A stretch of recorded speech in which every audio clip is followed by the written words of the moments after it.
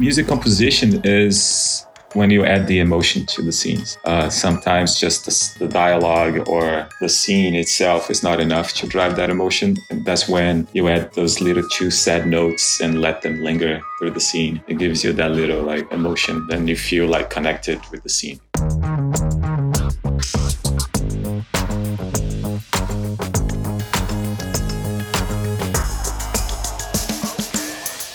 Welcome back to Creative How, the podcast for curious creatives. Sean, have you ever really listened to what's happening on the screen when you're watching a movie? Sean, don't just answer me. I want you to look at my face seriously. When you're watching a movie, have you ever really just listened to what's going on the screen? Sadly, no. And if I haven't, then I'm not doing our guest justice. We have Roger Lima, White Noise Lab, who's a sound designer. A master sound designer. And he's responsible for creating all those sounds in all your favorite shows, movies, and commercials. He's going to give us a peek behind the curtain. Enjoy.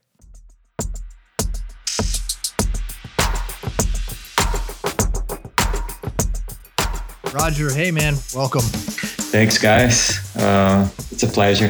Thanks for coming. So, Roger, you're a creative director, a sound designer, a music composer, all kinds of things. But if you could, just give us a summary of your career, because it's so diverse.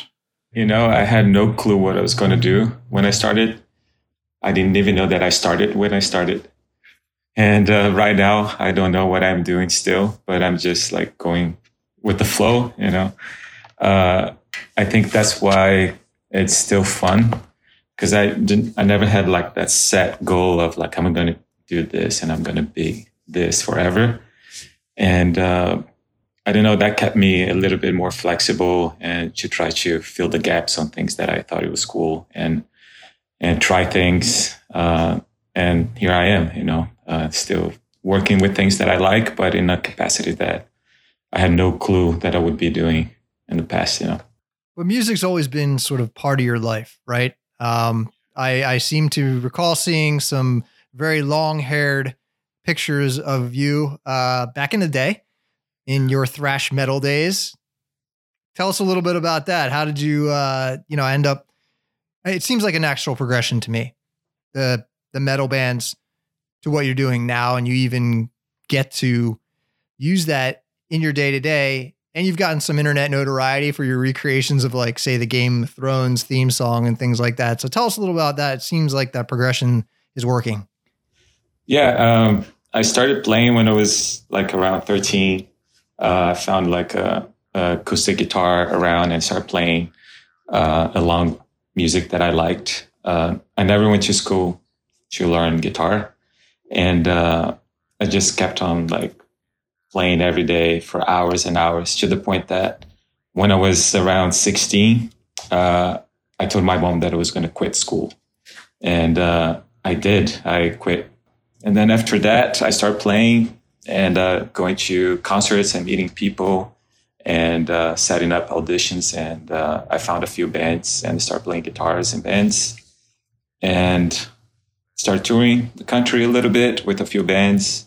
And then after that, I realized that is not for me either. Why not? I don't like touring. I don't like being in a different city every day. It's so taxing, and you lose a lot of your roots along the time. You know, you don't have like that like, you don't have freedom either, because you just go and play one day, and then the next day you're in a bus traveling. It's a schedule, right? Yeah, it's very scheduled, and it's worse than being in the office, in my opinion. I love playing live, but I don't like this touring, this regiment schedule, and no margin for error, and doesn't matter what is happening, you still have to play. And that was the start of it. So what happened after that? Because I feel like, for anybody who's been to White Noise Lab website or seen your work, they can see that you did a whole lot of other things, you know, even video editing, stuff like that. So you realize you don't necessarily love the rock and roll lifestyle. What then? I mean, I like the lifestyle. I just didn't like The travel. It's like, if it was like one show every month, that would be great. But it's unfortunately people have to make money on touring. Right. But then I quit the band. By that time, I was already teaching guitar in a school, which is kind of odd because I didn't know how to read music or anything like that. But people just wanted to learn what they wanted to learn. Sometimes someone just want to learn Hotel California, and that's it for them. That's their goal. And I think that's wonderful. You don't have to teach them a bunch of bullshit of like, oh, you need to read chords and this to play what you want to play. Get right to it. Yeah. That's good advice. I'm going to take that back because there's a few songs I just want to play and I'll be done with it. Yeah. Do it. Scratch that. And itch, they right? should. Yeah, of course. And sometimes that is it. They learn and they go on with their lives. But sometimes people learn and they want more and they want more and they find that it is what they like. And if they find the need to explore the subject more and to learn more about it, they'll learn more about it, Right. So as far as you go, then you're doing this. What made you sort of find or motivate you to get in front of the computer and start, working with mixing and sound design and really just visual storytelling from a sound standpoint? Well, back in the day, I started messing with like 4 tracks still on the cassette tapes, because I would record ideas and then program my own drums. So also to bring some like riffs that I could show the students and they could jam along with some scales that I would teach them. And that was very effective. And I started like finding interest on composing then. But I was very metal back in the day. I had no clue about the TV world and anything like that. But then I got bored as well, doing that as well. And I didn't know any English at the time. And I decided to come to the US and to learn English, basically. And that's when it all started, And I was disappointed a little bit with some songs that I used to like back in the day. When I heard the lyrics in English and I could understand them. Oh man, what a letdown. Yeah, it was sometimes okay. I kind of really don't like this. What was that turning point then? I mean, what got you into say, hey, I can put my music to pictures and or even just make the noises and really score these things. And because music drives a lot of emotion, at least for me as a creative director. That's that final polish where it all snaps in. And I'm sure you're the same way, Jed. Like it can just take it from I would say like a 6 to a 10 if it's done right. So what made you discover that, hey, I can really move people with, this thing I have an aptitude for. Yeah. And I can get money basically doing this as a living. Well, skipping forward a little bit. So I was in San Francisco Bay Area for a little bit. And I started applying for some internships there. And I got an internship in a news station there called the Cron 4. And I was just like ingesting tapes, footage, and that kind of stuff. And then I was just watching people doing like editing.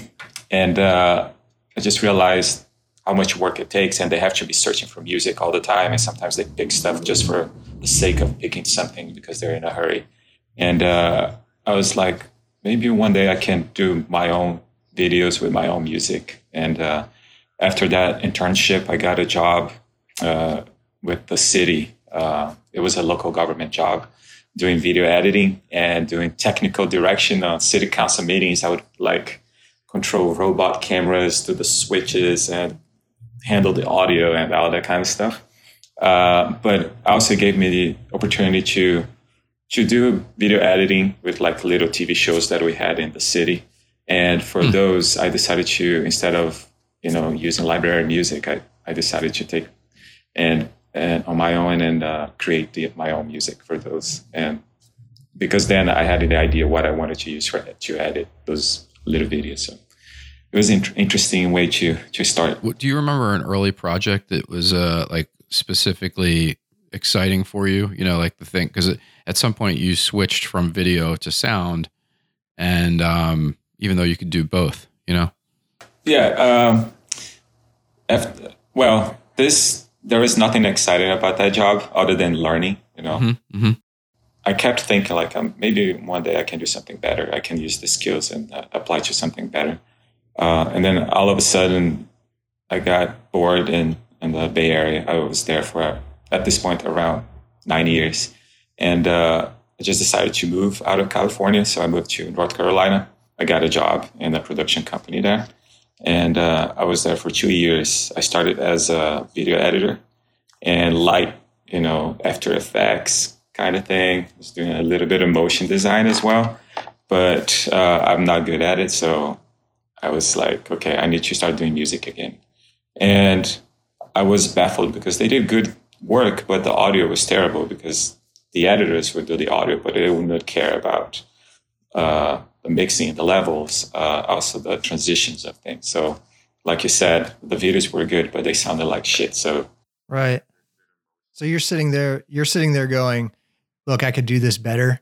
Was it really obvious to you what was happening and the different things that you would tweak on your own if you were just given the chance?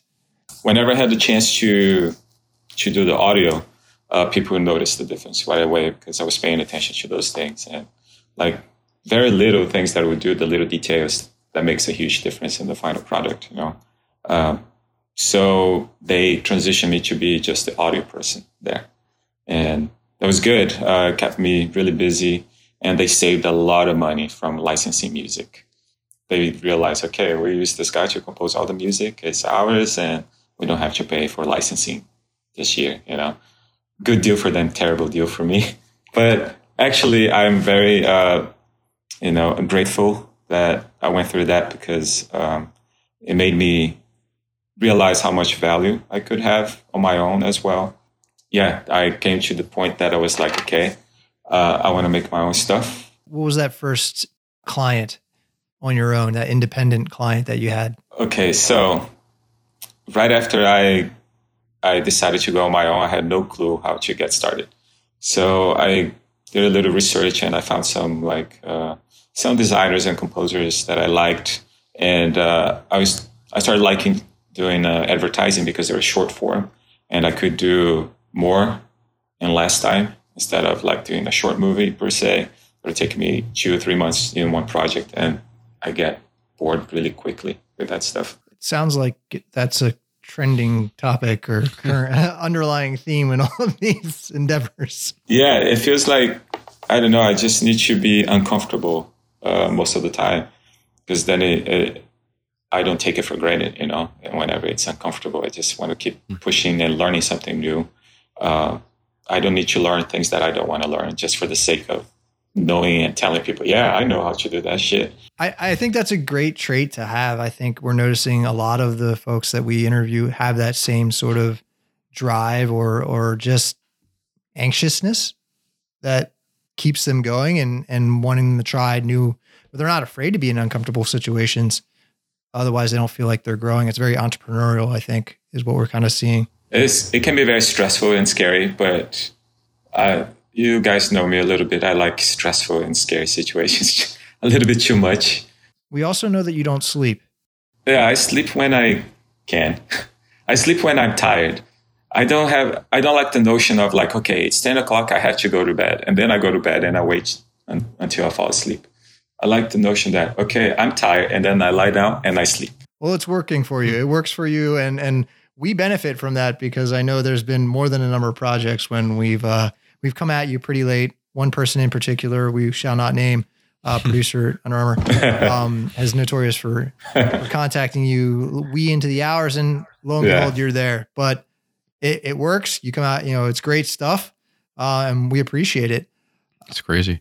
So, Roger, can you talk about the difference between sound design and music composition? I think we're familiar with it, but just so everyone knows, there's a pretty big difference. Yeah, sound design. Okay, so I think the easiest way that I found to explain it to people is you aid in the soundscape of the scene. Let's say you see people filming something on the streets, and then they see that scene in the movie screens. And everything sounds perfect. But little do they know that all of that is post-production. Because in the real world, you hear sirens and you hear crazy people screaming, and often the dialogues are the microphones, they pick up everything around them. So you have to pretty much recreate the whole scene just with post-production sound. So sound design would be like picking the right ambient sound to put in the background. It's like the canvas for everything. And then you start like adding the little details, like certain cars pass by that you want to emphasize that is passing by. And then you got to pay attention. Okay, what kind of car is that? Is this a 4-cylinder engine? Is it an 8-cylinder engine? Is it like going left to right? So the engine is in the front, and then you hear a little bit of the exhaust. And then all these little details like birds and the things that make the scene feel as natural as possible. And people don't even realize it is fake. Like, I feel like whenever people notice, that's when you're doing something wrong in this case. Right. That makes sense. Yeah. But, and then music composition is when you add the emotion to the scenes, I think.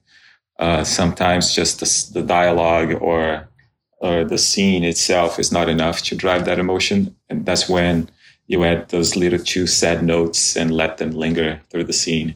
It gives you that little like emotion. Then you feel like connected with the scene. It kind of like ties everything together. Yeah, it's really clear. I feel like, I recently looked at your site again just to refresh the long list of jobs that you've done, and you've worked for brands, you've worked for TV shows, movies, all kinds of video work. And just wondering, what are the differences between, working on a TV show versus a brand, and what would you favor? What do you like doing best? I love doing brands because brands are always evolving. Most brands are always evolving. They are pushing, and they realize now that they're making little movies, doesn't matter if it is animation, 3D or live action, but it's fast, but it's got to be effective, and you got to tell a lot of story in a short period of time. And also, I like it because it's fast moving, and I like the short deadlines. It gets me to the point that I cannot second guess myself, So I'm like, I got to do this shit. I got to just do it and get over my head that if it is not good, they're going to tell me and I'll try it again. But if it is good, it is good. People not going to say anything when it's good, which is mostly the case. I just don't hear anything. And then before I know, the thing is already on TV and airing. We should communicate better. We got it. No, but that is part with the course, Like, I know it is not stressful to me. The people that are working with me, I know they have an amount of stress on top of them.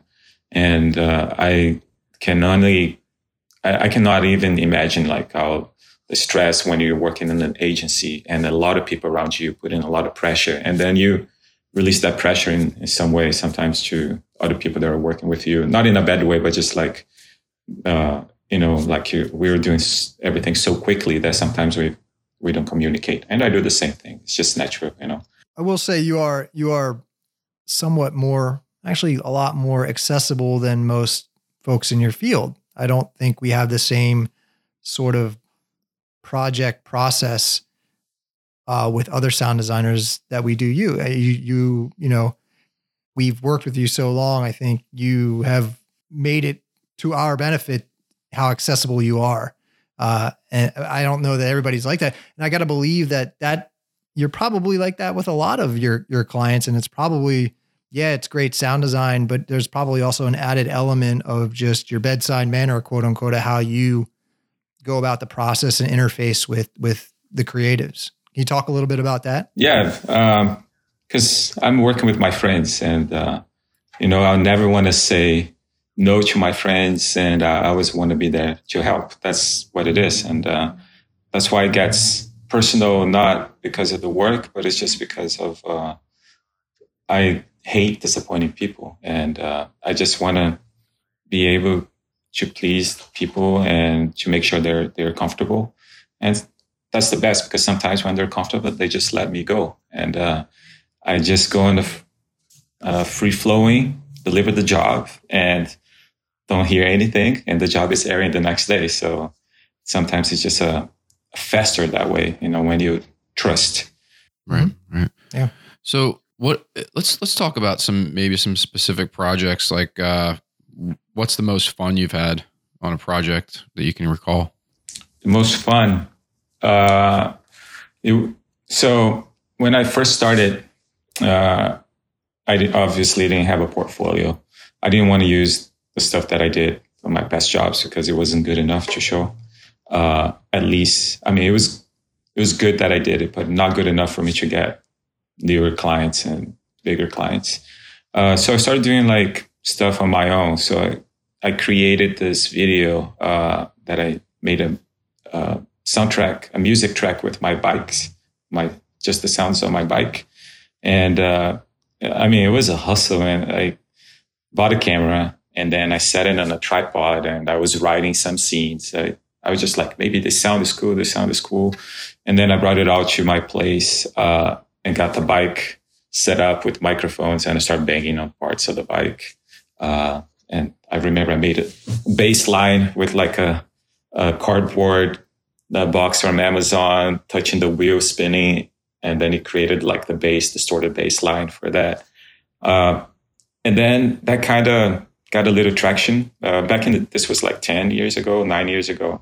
And then some sites like Wired Magazine and other sites, Core 77, design-driven sites, start posting that.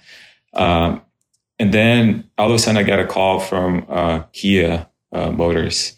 And I thought it was a joke. It was like, yeah, we saw your thing. We want to bring you to LA to work on a commercial with us. And I was like, yeah, right. And then I kind of dismissed it. But then they called again, and then they sent me an email. It was like, yeah, no, we're serious. We want to bring you in and do this thing. And I was already in San Diego at this time. And they were like, but first, we need you to sample the sounds of the car. So we're sending a car from Korea to your house in San Diego. That sounds awesome. Yeah. And I was like, okay. I was not really understanding that was going to happen. Then all of a sudden, there was a delivery. And there's a freaking car coming out of a truck, and it's the Kia Sorento. It was a SUV, the new SUV they were putting out at the time, and it was like the Korea version, so it's like kilometers, and it's not street legal here in the US. And brand new and like not even released in the US yet. They're crazy. They just dropped that thing at my door, and luckily I had a garage, so I put the thing in the garage. And then I didn't know what I was doing. I just started recording every single sound of the car. And I sampled everything. And I started like creating some ideas for a track. And then a week later, they got the car back and they got me to LA. And then I was in LA for 2 weeks with them, working on that commercial. Because they wanted me to help direct the actors, because the way that you hit the car to get certain sounds and where I got those sounds, because they want to keep as authentic as possible. And the director was wonderful, this Korean guy, like much older than me. He barely spoke any English, but we got along very well. It was a wonderful job, and fun. And stressful, but yeah, it was like a really good experience. Yeah, I was shocked that even happened, but I said yes. So I'll say yes first, and I'll figure it out later. Yep, that's the way to go. Yep. What about? I don't want to say worst job or anything like that, but what about maybe one of your bigger challenges, like toughest jobs that you faced? Probably scoring movies. I scored a couple of movies in Brazil. And it's way more than I bargained for, especially when directors are very specific with notes, like they want what they want. And at that point, it was just like me pushing the buttons for them. They didn't trust me with my creative knowledge that I could add anything. So at that point, it stops being fun. I'm just doing something because I have to. Yeah, so hopefully now you're savvy enough that you can kind of go into those situations with your eyes wide open the next time a feature comes around. Yeah, absolutely. I mean, I'm not opposed to working on features, but I like the short format stuff much better. It seems like that might be the trend. Yeah. shorter and shorter and shorter. Yeah. I mean, I would think features are few and far between. If anything, it's kind of in between with episodic type shows and things like that. But yeah, I think where the bulk of it is those short, quote unquote, long forms, which is like 2 minutes and, below. So on that note, where are you getting inspiration?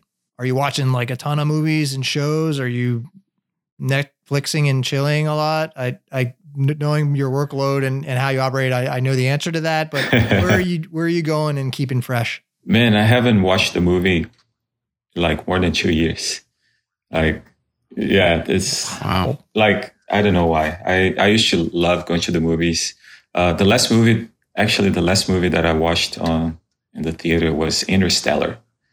So that was a long time. Yeah, it's been a while.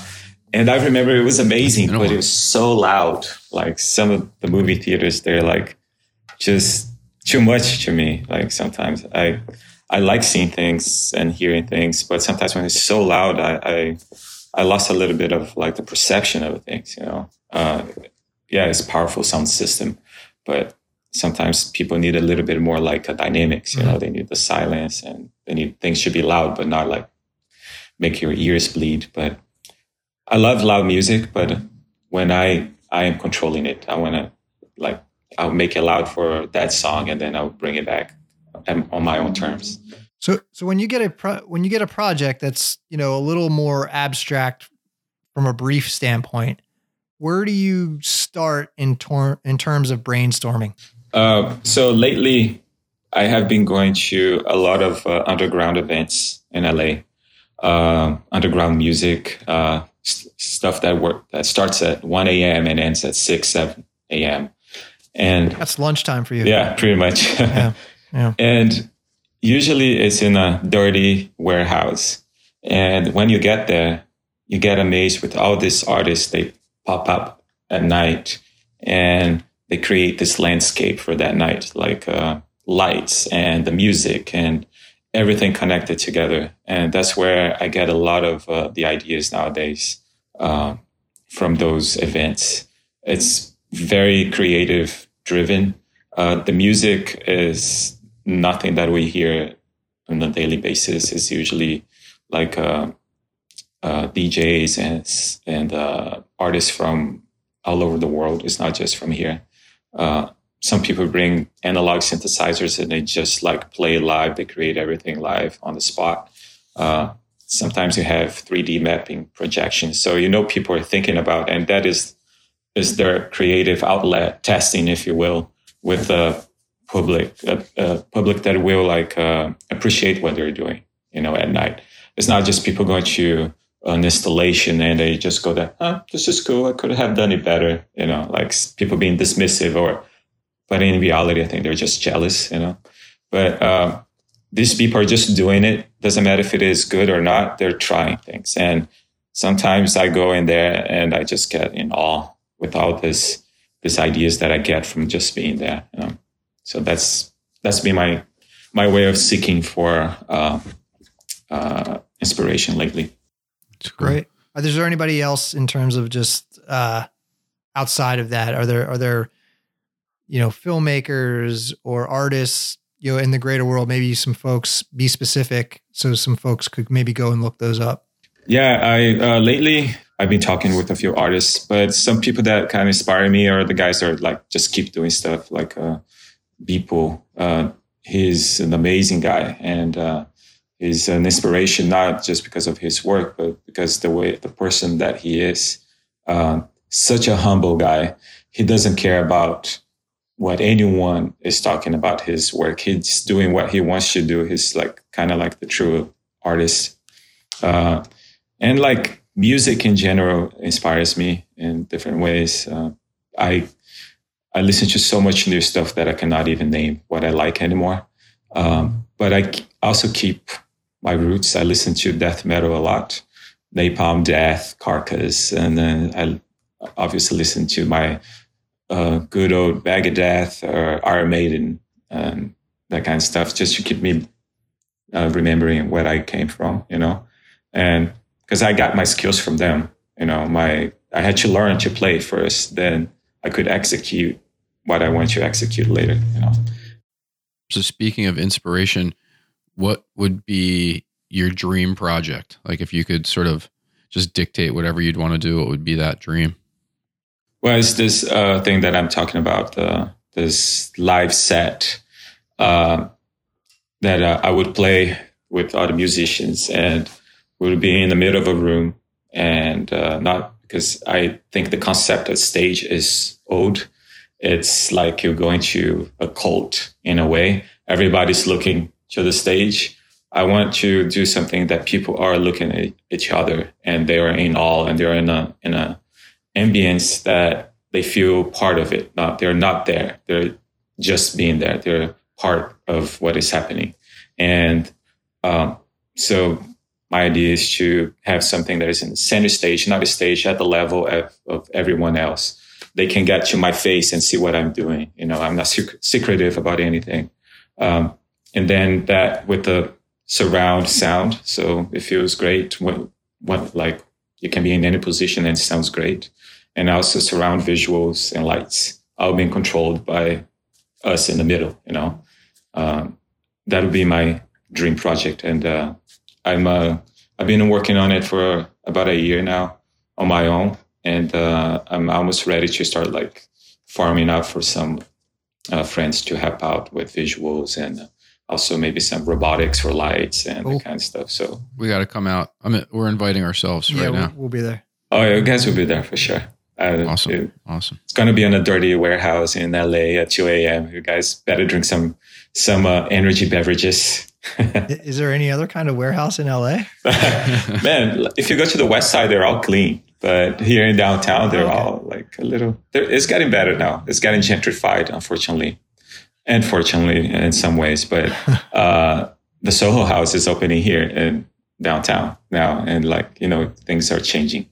But yeah, that would be like my dream. I wouldn't say like my dream thing. I don't...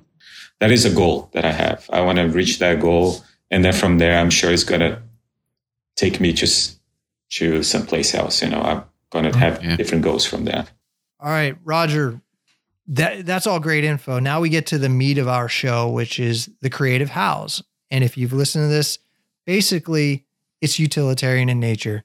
We want to provide the audience the information for when they turn this podcast off, that they can go and start on the path of becoming a sound designer or a music composer.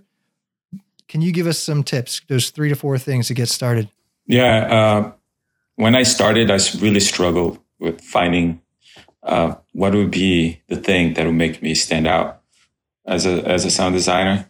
But it took me a while, but now I think I realized that there's no such thing as standing out everywhere. You stand out to a certain group of people or to a certain brand. So the first thing to me was to quickly realize that I was not going to be able to please everyone. And that was really important for me to be more comfortable working and doing what I do. Some people are not going to like it, and that's perfectly okay. So that's one of them. It's a great one. The other thing is like, it took me a while also to develop a taste curation thing, because music and sounds, you can be the most technical guy, know all about levels and like be perfect on the technical aspects. But if you don't have good taste, it's all useless, I'm still trying to develop my taste for sound. So that's why I have been listening to a lot of different stuff, a lot of different music, a lot of different environments. And that is what shapes my taste nowadays, the combination of things. And I don't know, it's a tricky one, because sometimes your taste is also going to differ from what other people like. But most of the times, if you trust that you have good taste, I think things will be okay. Because if people got to you at that point, it's because they also are in tune, the same wavelength with you as far as like the taste goes. So it's sometimes taste is more important than the skills, in my opinion. Great, solid. And I used to think that the more I had, the more things I would be able to create, and the easier it would be. And that is not the truth at all. Right now, I am like eliminating so much like equipment, plugins, and all this stuff that I've had it because I was so excited about like, oh, this sounds great. I can implement this into my workflow. And you use it once and then you forget about it. And I'm trying to simplify my life. And I mean, sometimes if you need something extra, you got to do your research and find that something that you need. But you don't need to go out and get everything in order to create something.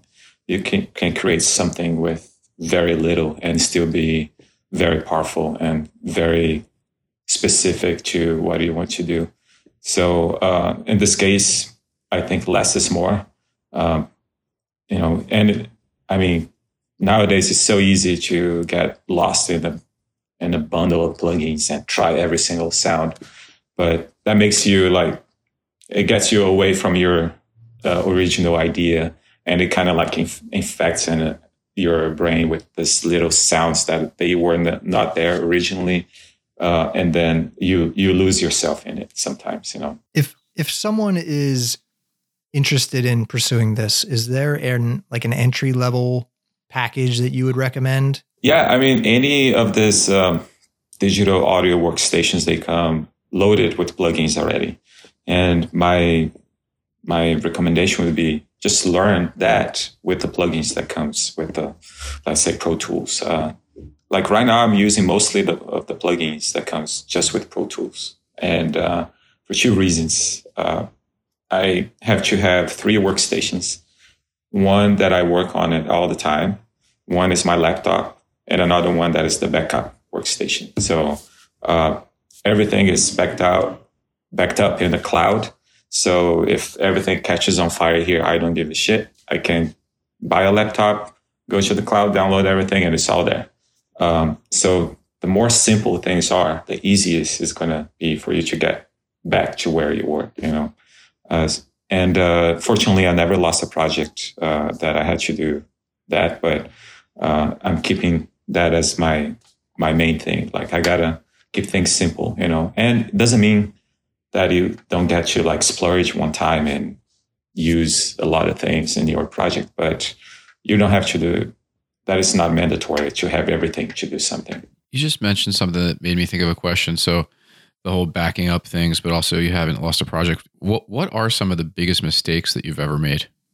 It was not versioning things sometimes. It was back in the day, I would like just save things and then oh shit, but that other take, I liked it and like cannot get back there.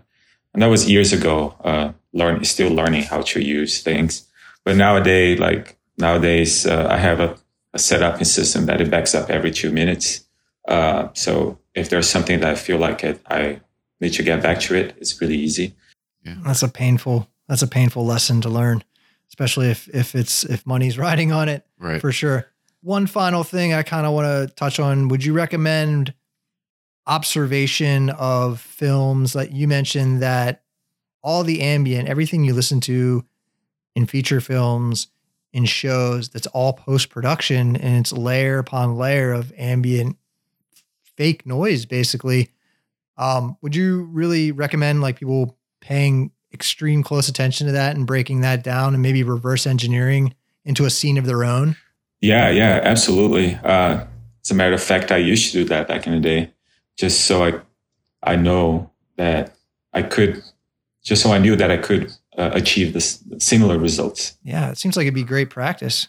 It is, and then you realize that details are like the things that will make you not be noticed. Like when you see everything with great detail, you're not going to be like, oh, look at this little detail. Look at this little detail. You're going to be looking at the whole piece. Yeah, you don't want to over polish. I think that's once you're there, every little bit's kind of a diminishing returns a little bit. It is, especially with sound design, because we can get like really carried on like doing every single footstep or every single basketball hit. You got to pay attention what is in the foreground, what is in the background, and you got to make the things that are at play at the moment shine. Everything else is just like our vision. focus is something and everything else is blurry, and the same with sound. Just focus with your ears, kind of, in a way. That's great advice. That is great advice. Well, Roger, this has been awesome. I feel like the nuance of what you do is really, really interesting, and it's sort of amazing how you do it. And we really appreciate you being here. Can you tell everybody where to find you? Yeah, you can find me at whitenoiselab.com. That's my home. I'm in LA and Los Angeles, but everything is in my site, all the information you need. And if you want to look at some quick projects, you can go on Instagram at WN Lab. And also, if you see me in LA in the streets, just stop me and let's go get a beer or something. And I'll be happy to show you some cool places here in LA and some restaurants, bars, coffee shops, and underground parties, installations, all of that. And we know, seriously, you mean it, folks. He means it. He's one of the nicest guys. Also, I think we mentioned it, and if you stick around in the episode, you get the shout out at the end. You get the ad for White Noise Lab, but all our music for our podcast done by Roger. Thank you again. We always try to thank you as much as we can because we love it.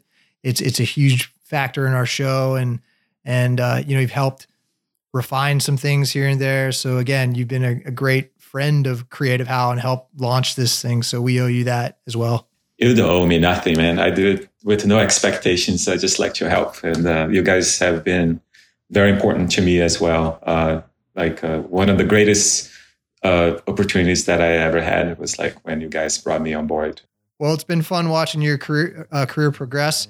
I'm sure it's going to go even higher. Looking for that Academy Award. It's going to happen. Yeah, we'll see. All right, man. Take care. Thanks, guys. Thank you, bud.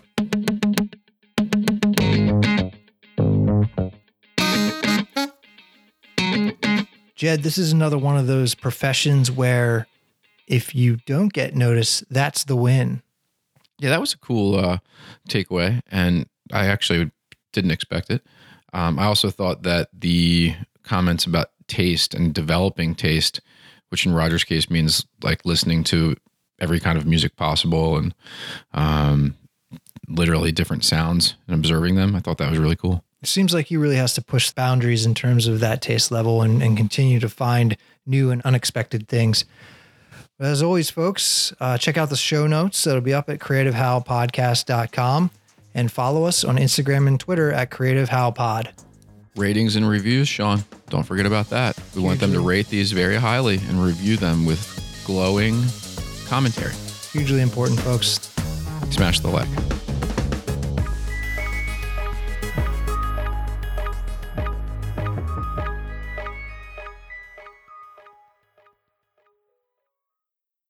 Hey, Jed, did you hear our kick-ass intro music? Shockingly, that's out of our technical wheelhouse here at Creative How. That type of sick sound design is a White Noise Lab original. White Noise Lab is a music composition and sound design studio that works with agencies, production companies, and brands on projects for film, broadcast, interactive websites, corporate videos, video games, and experimental projects. The chances that that movie trailer you just saw on, YouTube, that's probably a White Noise Lab original more often than not. So whether you're looking to fulfill your sound design needs or simply need someone to collaborate with on an experimental project or maybe an experimental podcast, check out whitenoiselab.com. That's whitenoiselab.com.